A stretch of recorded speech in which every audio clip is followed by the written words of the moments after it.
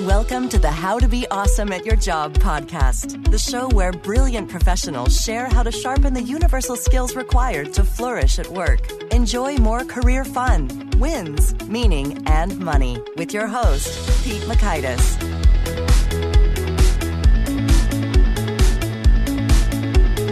Hello, and thanks so much for joining us here for episode 161 with Patrick McGinnis.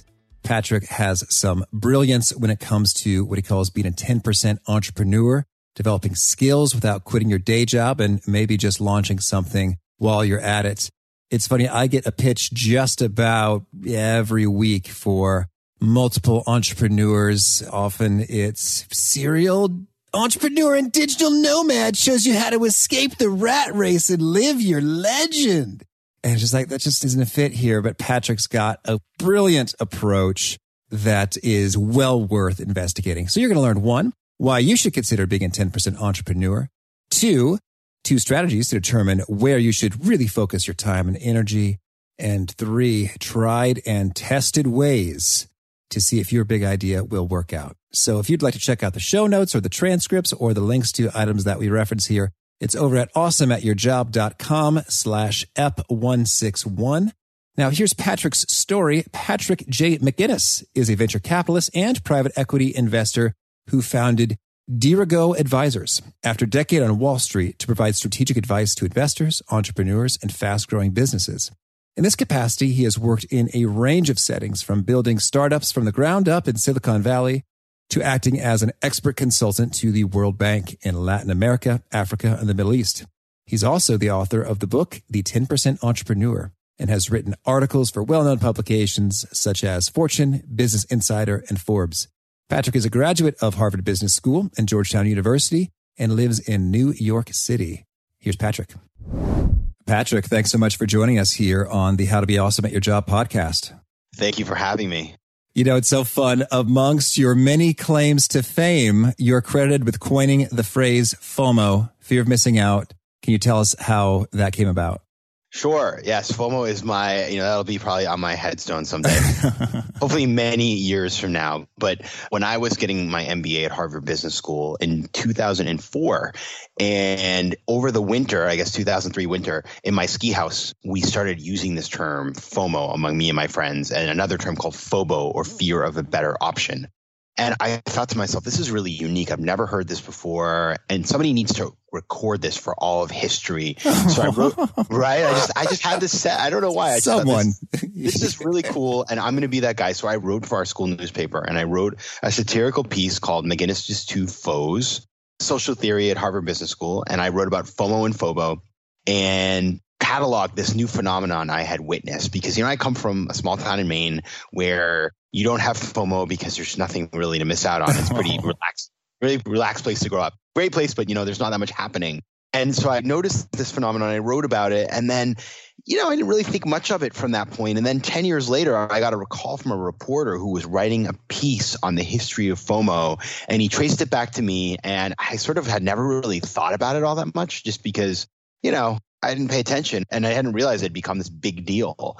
And so that's the story. And so FOMO's out there, and FOBO has not really taken off. So if you're listening to this today, FOBO is, I think, worse than FOMO, and probably you're suffering from both of them if you're anything like me.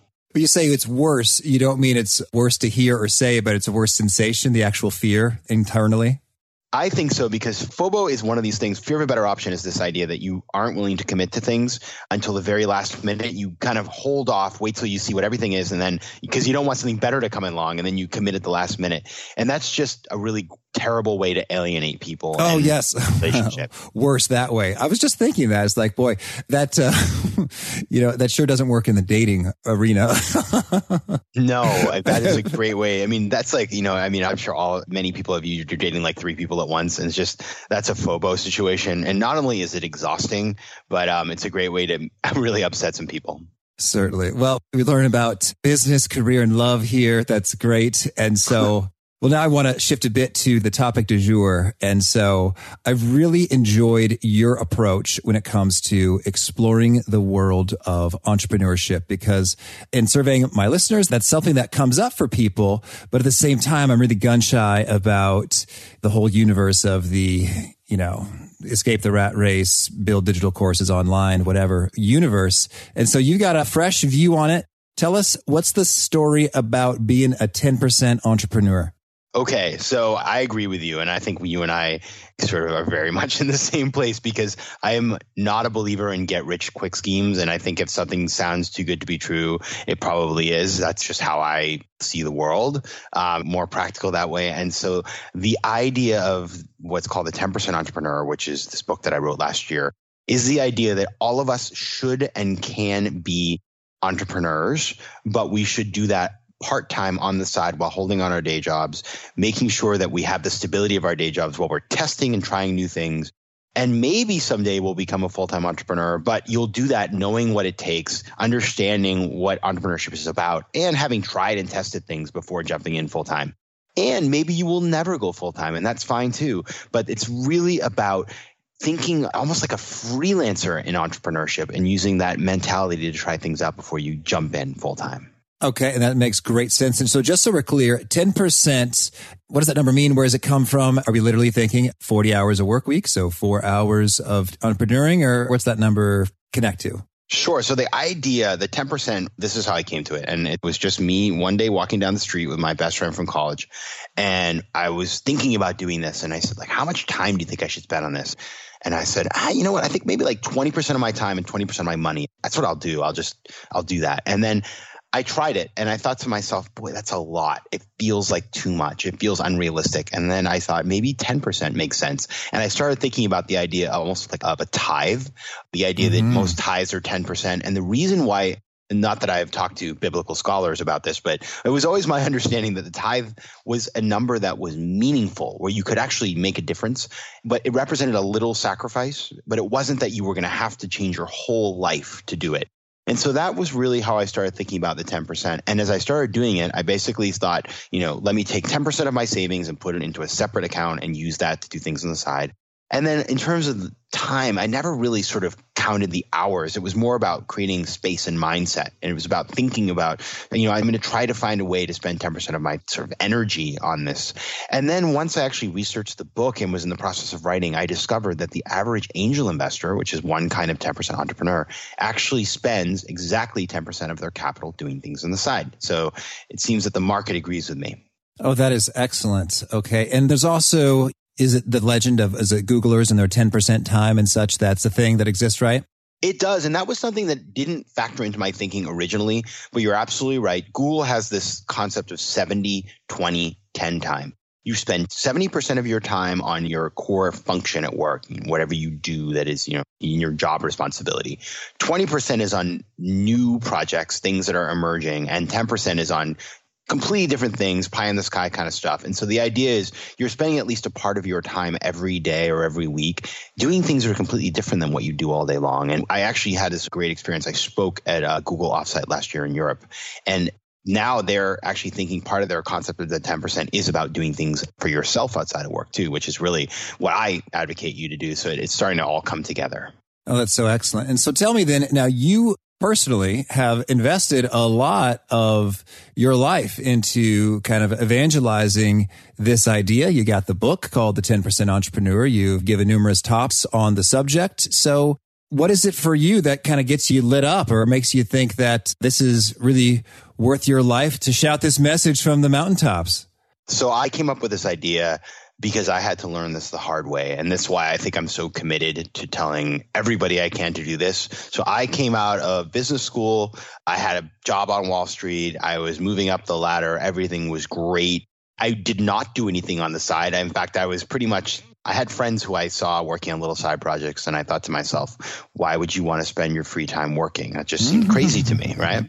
And then as life is wont to do, I got taught a lesson the hard way, which is that my company, which was a division of AIG, blew up during the 2008 financial crisis. And if you don't remember, AIG was really at the center of the financial crisis. And so my personal stock in the company fell 97%. Ooh. Yeah, I mean, that was not a fun day. So like for, $10,000 worth of stock, for every 10,000, it was worth $300. And then our company was basically bankrupt and nationalized and all kinds of bad things happened. And I thought to myself, I have never diversified myself. I've never done anything on the side. I have nothing to fall back on. And that was the beginning of this idea was I need to diversify myself. I'm going to be the owner of my career going forward. I'm going to be somebody who looks for autonomy. And if my day job disappears, it won't be the only thing I have going. But then over time, I realized that not only is it about diversification, but it's actually about doing things you enjoy, things that you're good at, and actually giving yourself a chance to make a lot more money than you would at your day job. So I've had some investments that really kind of hit off, and I'm going to make a lot more money than I would in my day job. And this happens consistently with people who do things like this. Oh, that's excellent. And so, this brings me back to, one of our very first episodes with Gina Murata. She was saying that you can really learn and develop some skills even through volunteering. So you're thinking about 10% of time or money. And I was thinking about, startups and business and for-profit schemes. But from that vantage point or perspective, then nonprofit or volunteer activities also count in terms of developing your portfolio and diversification of skills.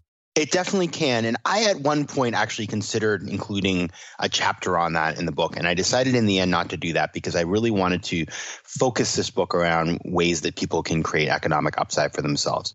However, the same exact mindset that I prescribed in the book could be used to do other things like get involved with a nonprofit. Because what it really is about is finding things that you're good at, things you care about, and getting involved with them in a meaningful way in order to build new skills, meet new people, and make your life richer or more interesting. Okay, I'm intrigued. And maybe could you get us a little bit of a spark in terms of, I guess I'm wondering, is 10% really enough to get anywhere, to accomplish anything? Maybe could you warm us up with a success story or two? Sure. So 10% is a starting point, and it could be that you stay at 10%. It could be that you go up to 50% or even 100% or 110%, which I can explain to you later. Let me give you a couple of examples of people who have done this in the real world, normal people who have used this strategy to build businesses. So there's a woman that I talk about in the book who her story just for me is a great example of somebody who's used this in a really smart way. Her name is Dipali Patwa, and she lives here in New York. She lives in Brooklyn, and she was working for one of these big companies that makes all that stuff like table runners and beds, all the stuff you buy at Bed Bath & Beyond, those fabrics and pillows and things like that. And she was a designer, and she helped them to make all these different things. And one day she had a child and she was at home and she was shopping for baby clothes online, and everything was super expensive and she didn't find anything she really liked. And then her mom sent her some baby clothes from her native India. She comes from India. And she thought to herself, these are kind of cool. She dressed her son in them and she became the hit of her neighborhood. Everybody thought that the clothes were super cool and wanted to know where to get them. So Dipali thought, okay, I'm a designer. I actually know something about this. I'm from India. I understand kind of the cultural heritage of the stuff that people are looking at and enjoying. What if I were to spend $5,000, set aside $5,000 and make up mock-up, go travel to a trade show and actually see if anybody likes these products? Yes. So she did exactly that. She spent a little bit of money, put together this initial little collection of 5 items, went to this trade show and sold out basically everything and got tons of orders and started selling immediately. So she was working full time, running this business out of her bedroom in Brooklyn. And then what happened was, as it really started to take off, she had a couple of things that were really powerful. Like Matthew McConaughey's son was photographed in People magazine wearing one of her items. And then, her website crashed and she started getting more and more opportunities. So she went to her boss and said, I want to actually work half-time for you and I want to work half-time for myself.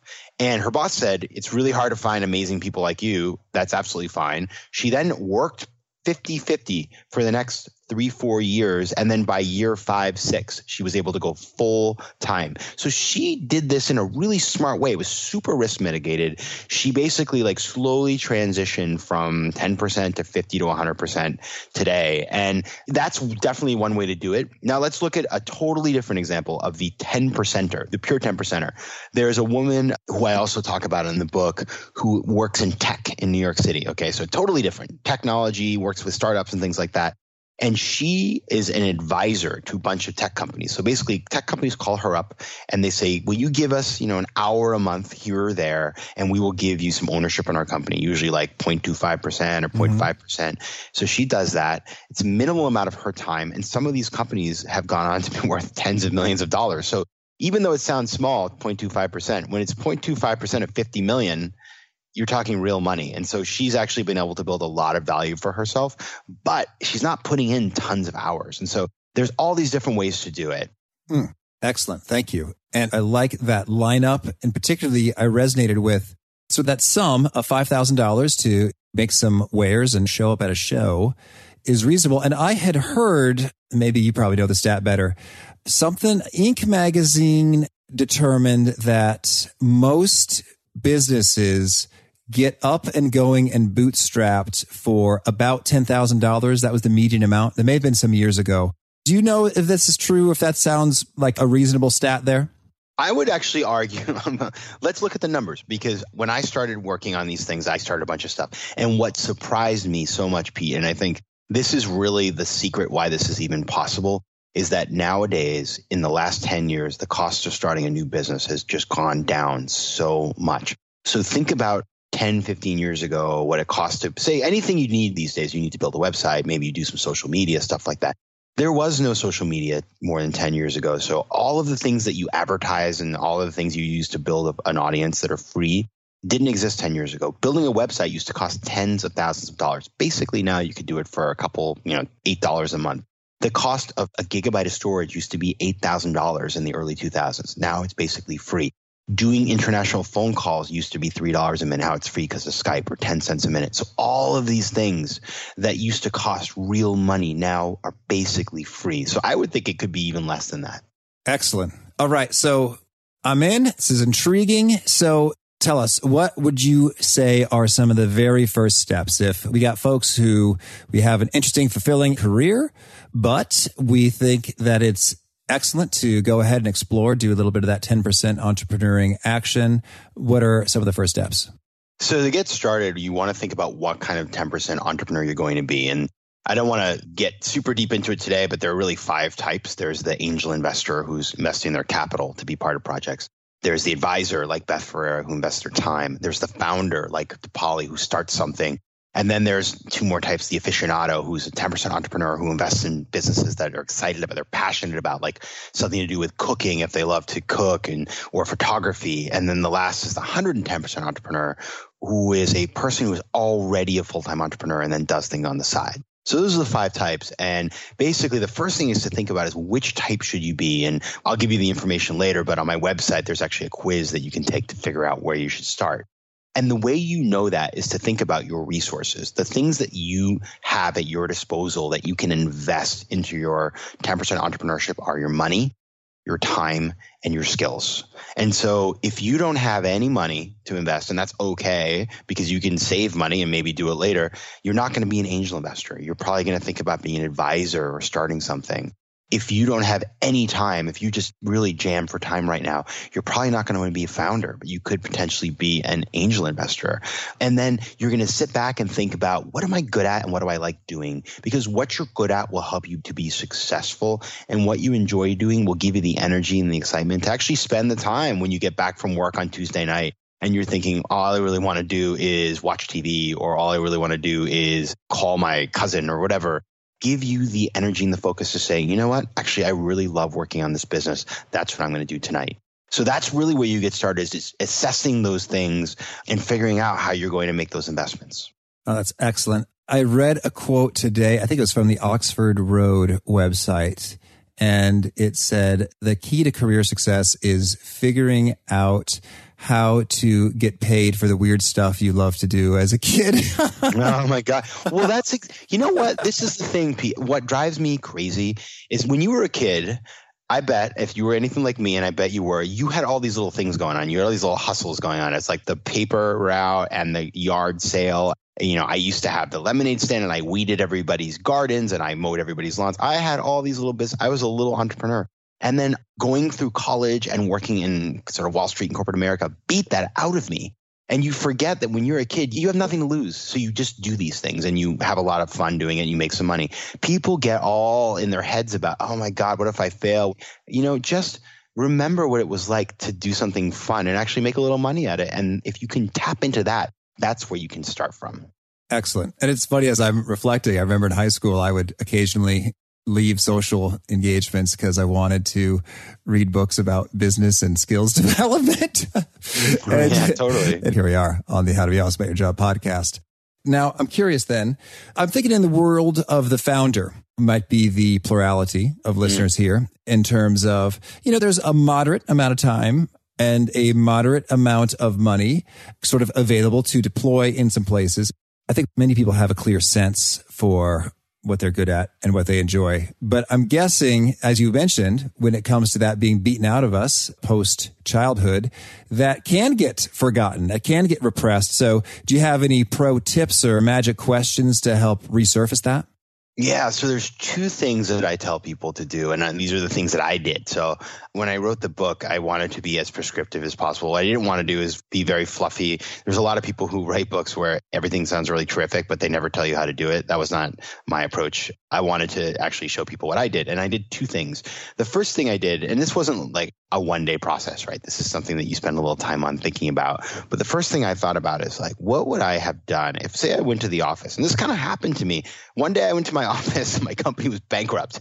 And so, all right, and so I thought to myself, okay, imagine now, okay, my company is bankrupt. How do I want to spend my time? And I really thought about what are the things that I love doing every day. And I sat down and I closed my eyes and I thought, what are the things that I enjoyed? Did I enjoy being in front of a screen all day? No, that was not something. Some people really like that, not me.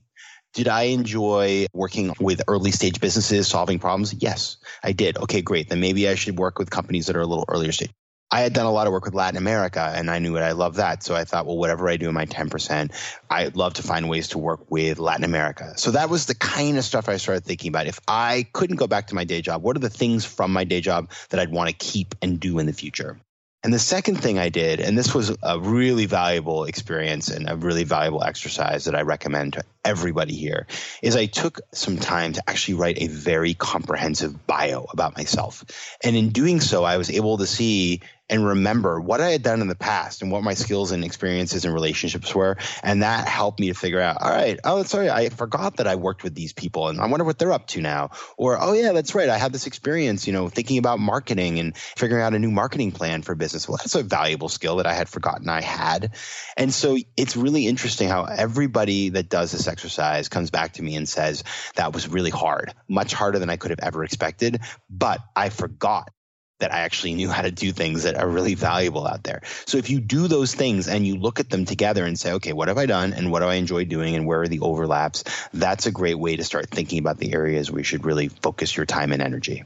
Now, when it comes to writing the bio, I just want to be clear. This is distinct from a resume. It's narrative and it's chronological from childhood on, and there's no space constraints. Any other pointers on it, or am I thinking about this right? Yeah, it's the kind of thing where if you showed it to your friends, they would roll their eyes and say, boy, you really think you're special, don't you? Right? Mine's pretty long and it's a couple pages. And then what you do with that is you shorten it down and shorten it down. You shorten it to 150 words, then you shorten it to a paragraph. And it helps you to distill really what you focus on. So you may have a 2-page bio about everything you've ever done that distills to the fact that, Frank is an expert in marketing in the food industry and has a passion for working with new businesses, right? So it's a process of sort of getting down to the core of what you really want to do. But yeah, write a long bio, because what happens is, it depends on where you are in your career, but if you've been working for 5, 10, 15 years, you've done a lot of things and you may have forgotten, because when you work in a company where everybody does what you do, you forget how special it is, the skills that you have built. If you were to walk onto the street and stop 5 people, I can guarantee that few of those people could do the things that you do, and vice versa. But when you're sitting in an office full of people who are working in the same company, you forget that your skills are super distinguished and valuable. And so it's all about sitting back and saying, okay, great, I've been working in this job and maybe the creativity has been beaten out of me a little bit, but I'm going to sit back and I'm actually going to kind of figure out what I'm good at and actually believe in myself and do things that I enjoy doing and use those skills to be successful. I love it. Okay. So you got the starting point there in terms of the area of focus. And so now I want to talk about a bit. You got that idea. There's some enthusiasm like, aha, I should do this. You told a great story about that test going to the show, the exhibit hall, and trying to sell some stuff. What are some of your other favorite ways to do quick, low cost tests to validate or invalidate whether your current form of your idea is likely to fly? Yes. So there's all kinds of great ways to do this. So let me give you an example. I mean, this is kind of an absurd example. So I'm prefacing this telling you this will not happen every day. But sometimes it's just about being open-minded and looking for ways to help people. So there was one example where I had a friend who was starting a business. He was looking for a business partner. I met a guy a couple weeks later through mutual friends. We at a cocktail party, and he was looking for a business partner. I introduced the two of them. I just thought, yeah, these guys, they seem like they're very sort of compatible, and they're kind of looking to do the same thing. I put an email together and said, I think you guys should meet. I think there's something here. I just kind of feel it. And 6 months later, I opened my email, and there is a stock certificate in my email because they had bought a company together, and they wanted to appreciate my work by actually giving me shares in their company. And that took me all of 5 minutes, but it was really about having an open mindset to do that. So that's a really kind of interesting example that any of us could do if we keep our eyes open. But in terms of the other things, let me give you an example. There's a guy named Luke Holden who started a company called Luke's Lobster, which is a lobster roll chain that now has over 20 stores in the US. But when he was just getting started, he was working full-time in a corporate job, and he had grown up fishing for lobster off the coast of Maine, and he loved lobster rolls. And I'm a Mainer too, so I like lobster rolls. And one of the things that I learned living here in New York City is that while we pay like $15 or $20 for a lobster roll in Maine, in New York City, they're like $40, which I don't care how much you like lobster, it's a lot of money. Mm-hmm. And so Luke decided to come up with a business plan to open up a lobster shack that would be inexpensive. And he just spent a lot of time meeting with different people, getting all kinds of perspectives, and writing a business plan. And then he scrounged together a little bit of money with a partner, about $30,000, and opened the first shop. But he couldn't quit to do this full time.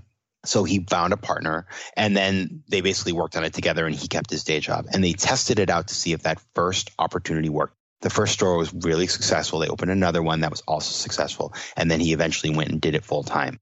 Now, you don't need to open a lobster roll chain to test your business. You can actually test things all kinds of really cheap and expensive ways, like maybe setting up a website and seeing if people are interested, maybe running some Facebook ads. There's all kinds of ways to do it. But the biggest thing that I want you to take away from this is that come up with an idea and then find a very cheap way to sort of get a prototype up or get a basic product out there and see how people react to it. And then try to find people who can make your chance of success higher, learn from them, get them involved, and use what they teach you and tell you in order to make it more successful. I love it. Well, can you maybe share a little bit, even perhaps before the prototype phase, like in the lobster example, I guess, yeah, that's when you really know. It's like we had to open up a shop and it was great and it worked. I want to hear, do you have anything in the realm of powerful pieces you might put in a survey or an interview with someone you think is relevant to assessing whether it can work out? Or do you have any sort of favorite approaches along those lines, kind of in the pre-prototype vetting stage? Definitely. So like anything, it's almost like writing a term paper. That's why I think about it, or writing a report about something. You decide you wanted, like, let's say you and I decide tomorrow that we want to start a candle business. And the reason I give this example is because I have a great story about a 10%er who did this. We want to start a candle business. So what are the things we can do without spending any money to figure out if this is a good idea? Well, we can find out how expensive it is to make a candle. We can look at the market, go walk to some different stores and see what people are charging. We can look at the competitive landscape. We can see what it actually takes. What are the skills required to do this? We can see if the market has an opportunity, if this is something that seems like it's growing, and if there are people who are interested in these particular products and how our product could be special and different. And then maybe we can buy a candle making kit and at home over the weekend, make a couple of them, give them to some friends and say, what do you think of this?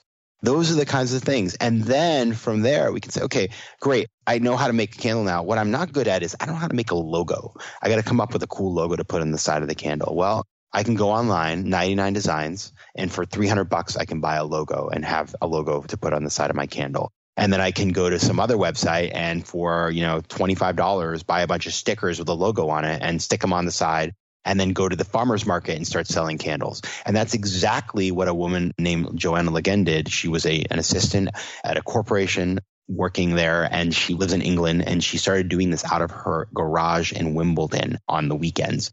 A couple years later now, she makes more money on her candles than she does at her day job. And she's allowed to work. She works like a day a week at home from her garage making candles. So she did it bit by bit by bit. And I think that's really, it's like about testing, looking around you, seeing how people react, researching the market, and then pushing forward as you see that your ideas actually make sense and you can actually sort of make a business out of this. And when it comes to making a business out of this, I want to get your take on, is there a key test or benchmark or threshold you recommend people cross that suggests now might be a good time to take the rest of the plunge, to say, all right, looks like we have something here and I will feel okay about leaving my 9-to-5 at this juncture? Yes. So this is always a big decision, right? It makes sense. If you have got a side business going and it's starting to take off, and you've got a day job, and maybe you really like your day job, so you may never want to leave your day job, in which case, if you want to keep this side business going, you're going to need to find a partner who can spend more time on it than you. And people do that all the time. But say you think to yourself, well, this is taking off, and maybe I would like to do this full time. Then you kind of do one of three things. If you think it's taking off to the point where you can live off of it, or you can raise capital from somebody, and then you can sort of have a basic salary, then this may be the time to go and do that. And you could actually, the idea is that you do it sustainably, that you jump into it, but that you have the ability to either pay yourself or live off of the profits, and you can have an acceptable lifestyle. That's A. If you are not at that point and you are tapped out in terms of your resources, then it's time to do what Luke did and go find a partner. Could be a friend, could be somebody that you meet. I have a friend who actually found her partner by making a presentation that kind of looked like the kind of presentation you'd use to raise capital, but she wasn't looking for capital. She was looking for a really awesome co-founder. And people can do that. Or if you find that, it's going well, but you're not quite ready to leave your day job and you're not quite sure about it, you just have to accept the fact that you may grow a little slower than if you were spending more time on it, but it's okay. And you see that all the time too. I met a woman just the other day who started a really interesting fashion business, and she is a lawyer for the government. And it's all going really well, but she's pretty happy with her day job. So she's just decided to grow at a pace that is acceptable to her. She's not looking to become a $1 billion company overnight, and she's growing it slowly. And as she sees more and more opportunity, maybe she will consider spending more time on it. But for now, the balance that she has works for her. Perfect. Thank you. Well, Patrick, tell us, is there anything else you want to make sure to mention before we hear about some of your favorite things?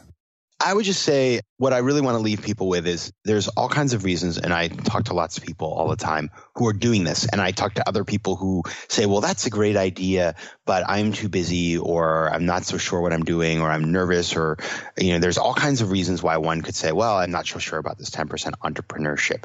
But what I want to really stress to everybody listening is that there's really nothing to lose here. When you have your day job and you're doing this on the side, even if you fail, you have nothing you still have all of the good things that you had before you started your business. So that's number one. And number two is always make sure to respect the rules of your day job. So if your day job has, don't be in there using the FedEx code of your office to send things for your personal business. You really want to make sure that you respect your day job, because your day job is the thing that allows you to do these things on the side. But what's so great about this is your employer actually benefits a lot from you, because all of the things you're learning on the side, you can bring back to be a better and more productive and more entrepreneurial person at your day job. Oh, that's an excellent point. And I just want to get your read on this one because you piqued my curiosity. Do you consider it stealing from your employer if you're being compensated to do your job and you're working on your side hustle during your 9-to-5? That's a good question. Now we're getting into philosophical stuff. Here's the thing. You have a smartphone in your pocket that allows you to do things all day long. So if you are sitting at your desk and you have a free half an hour, and by the way, you spend all day Sunday working from home at work, and you get 3 emails, and one is from your mom asking what you should get your dad for your birthday, and one is from a business contact asking you for feedback on the design for your new product. If you answer that one, is that stealing? If you answer your mom's email, is that stealing? You're using your time while you're technically at the office for something that is quote unquote personal in nature? I don't think so. But what you must always do is do an excellent job at your day job so that you're completely and totally beyond reproach. Nobody can say that you're phoning it in, as it were.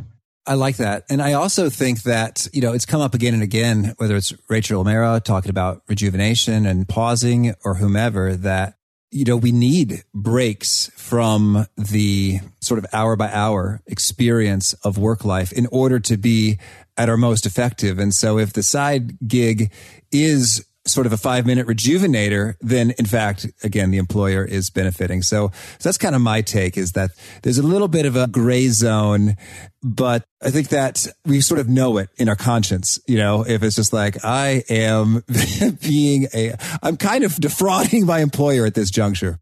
Well, the thing is, 40% of millennials have side gigs. This is something that is happening. Therefore, what I think employers need to do is instead of ignoring this and making pretend that nothing's happening, recognize that this is part of the new workplace and actually create policies that make sure that people are respectful, but that are also reflective of this reality and find ways to actually harness all this entrepreneurial activity for the benefit of companies. Excellent. All right. Well, now can you share with us a favorite quote, something you find inspiring? Yeah, I love the old Winston Churchill, never give in. And how about a favorite study or piece of research? I love this piece of research that people who start a business on the side are 50% more successful than people who jump in full time. And that is from the University of Wisconsin. And how about a favorite book? I love The Lean Startup. I think absolutely. That is such a winner. Me too. And a favorite tool? This is so not that exciting, but reminders on my iPhone keeps my entire life organized. And a favorite habit or personal practice? I think just finding a little time every day to do a little exercise is a game changer. And if I can ask, what kind of exercise and when do you do it and how does it change the game? Sure. I do cycling, running, and yoga. And for me, the cardio, it gets all the pheromone, whatever, these different, I don't even know what juices it's releasing, but just kind of like it gives you that runner's high. When I was training for the marathon, I felt like I was in ecstasy the whole time. And then the yoga, I truly believe yoga is like the fountain of youth. So it is an elixir of youth. And especially if you're doing other exercise, it kind of keeps you from hurting yourself. Okay. And how about, is there a particular nugget, a piece that you express that really seems to resonate, gets Kindle book highlighted, retweeted, note taken when you're sharing it? That's a really interesting question. I just think the basic idea that entrepreneurship is not an all or nothing thing. A lot of people find that to be very, very unorthodox. And actually, it's a mindset shift that a lot of people it resonates with them. Okay. And where would you recommend, if folks want to learn more or get in touch with you, where would you point them? You can find me at my website, patrickmcginnis.com. If you go there, you can take this quiz I mentioned. You can download a free chapter of the book, find tons of resources like contracts, sample contracts, and lots of blog entries. And then you will find links to all of my social, which has all kinds of stuff. So Facebook, Twitter, YouTube videos, all kinds of stuff like that. And if you go to patrickmcginnis.com/buildyour10, I have a free ebook with a bunch of the exercises in the book you can download and actually do some of these exercises we talked about. Oh, excellent. Thank you. And do you have a final challenge or a call to action you'd issue to those seeking to be awesome at their jobs? Yeah, I would just say never forget that your number one employer and the person you have to keep happy is yourself. And so look for ways to put yourself first because you're going to be a lot happier and you'll be a better employee for it. Okay. Patrick, thank you so much. This was a real blast. I wish you lots of luck with 10% entrepreneuring and spreading the good word. Thank you very much. Best of luck. I love that perspective that your number one employer is yourself. Always be looking for those opportunities to keep your skills sharp and developed. And so that's why I listen to this show. And I think it's a brilliant choice, if I do say so myself, in terms of ensuring that you're always able to deliver more and more value, whether you're doing that in the capacity as an employee or running your own show. It matters well. And I think Patrick has a really wise approach if you are thinking about that entrepreneurial world, which I appreciate so much more than quit your job, follow your passion, and all will be well. Sometimes it's not well. And I burned through about a year of savings figuring that out myself when I left my job to start my own thing. So if you'd like to check out the show notes or the transcript or the links to items referenced, that's over at awesomeatyourjob.com/ep161. There you'll also find a quick link to check out our sponsor Text Expander by Smile. please let me know what you think when you give them a shot and tell me if you got any cool tips and tricks and things you're doing. I love upping my game in the little ways it enables. And you can start your free trial by clicking that link in the show notes or visit them directly via textexpander.com/awesome. And speaking of awesome, I recommend pushing subscribe because we have another awesome guest you won't want to miss. It is the prolific Chris Croft. Not to be confused with Chris Cross, who's going to make you jump, or Chris Cross, Liz Lemon's boyfriend from the series 30 Rock, but a very widely read and appreciated trainer out at lynda.com and in the UK. He has a wise set of tips and tricks when it comes to the never-ending quest to try to get more done with a limited amount of time. So I hope to catch you there, and peace. Thanks for joining us for today's episode. To get the most out of this conversation, visit awesomeatyourjob.com to find today's show notes, transcript, and infographic summary cheat sheet. For more entertaining professional skill sharpening, be sure to subscribe to catch the next episode of How to Be Awesome at Your Job.